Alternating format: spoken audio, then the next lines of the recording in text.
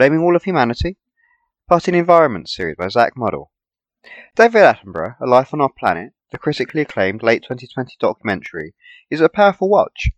Awe-inspiring natural beauty captured on film is interwoven with his signature emotive narration, plus a personal touch from this infamous presenter. There's no surprise that environmental call to arms causes ripples. The witness statement tracks a lifetime studying nature and the continued destruction and decline.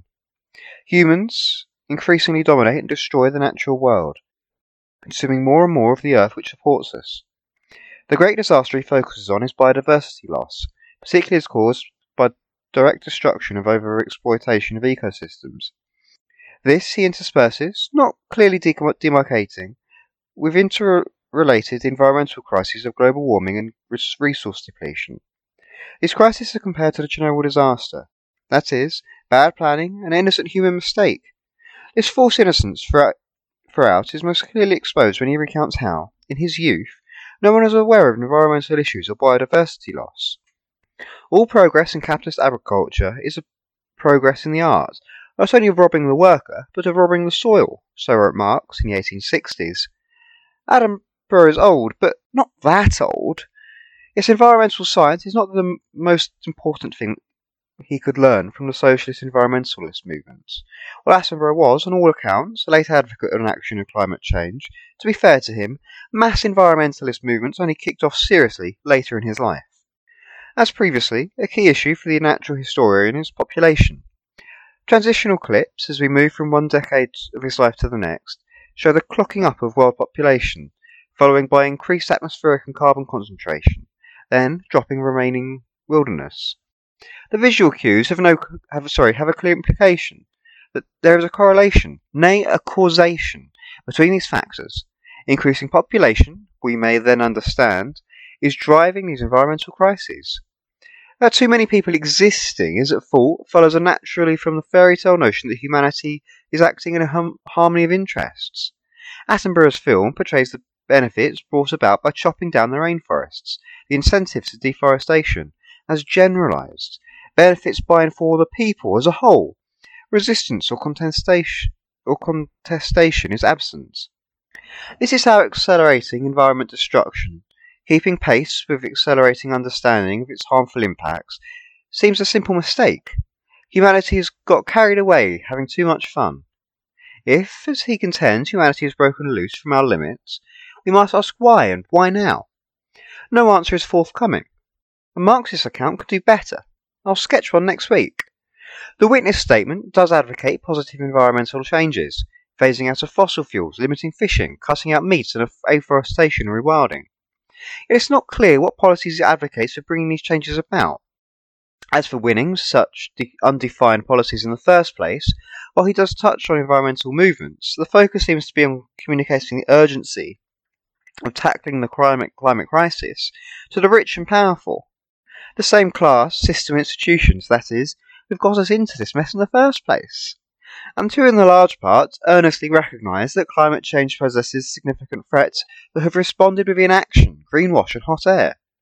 Life on our planet offers valuable reminders of urgency of tackling climate crises, while simultaneously pushing an inert and therefore harmful environmentalism.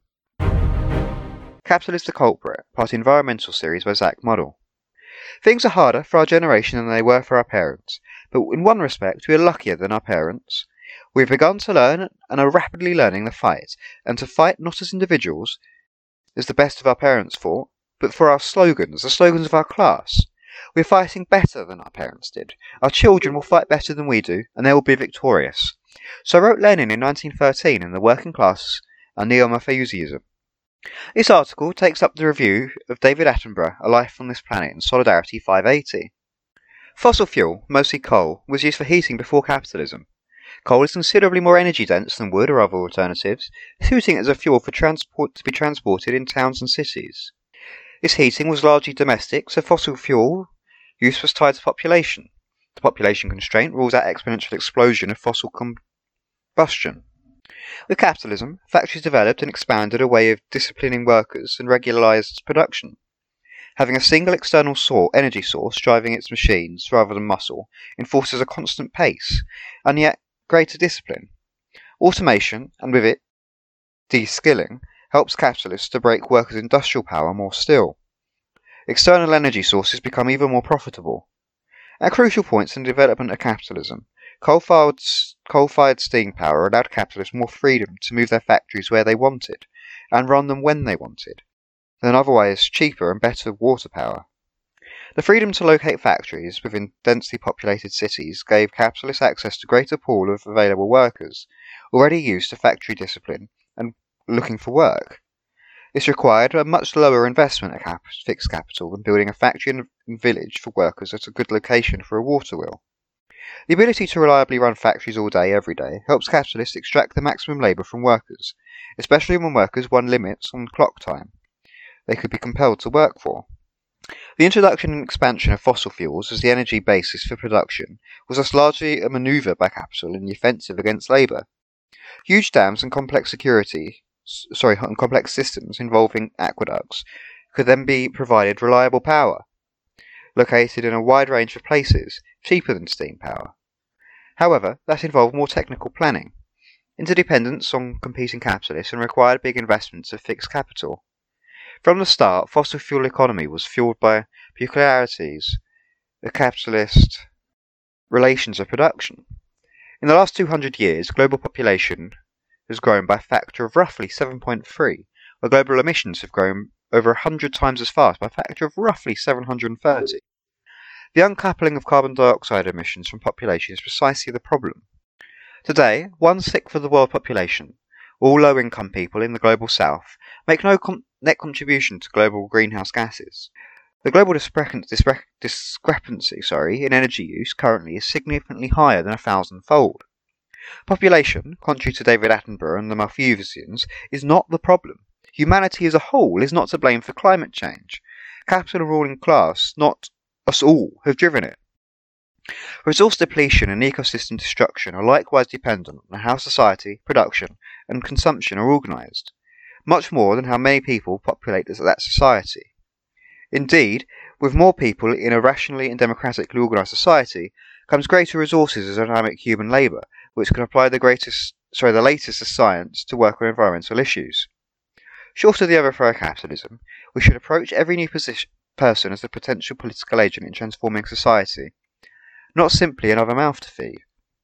That all said, the rate of global population growth peaked some decade ago. The following current trends, it is often predicted that global population will peak in around a century. I would critique many such models for simplistic extrapolation to future population which elides complex social, political and economic factors. That is, capital's sometimes contradictory quantitative and qualitative demands for labour, combined with reactions and resistance to those drives, shape population. The social complexity involved means we cannot assume a reliable, smooth bell curve, but such simplistic theories do punctuate the even more simplistic fear of too many people existing, each having too much fun. Attenborough does not follow some populations in advocating legal restrictions on reproductive rights, such as the one-child policy. Even less does he follow Malthus, the original population, in accepting death by famine, or original populationist, or disease as necessary to keep population in check. Instead, he advocates tackling poverty and raising the standards of living across the global south, helping girls to stay in education and empowering them and their reproductive freedoms. These positive changes would unarguably be key aims of any workers' government, and they would additionally slow population growth. Yet the tipping blame towards the global south, where population is growing fastest, or the exploited classes who form the numerical majority of the global population, lets the real culprits off the hook.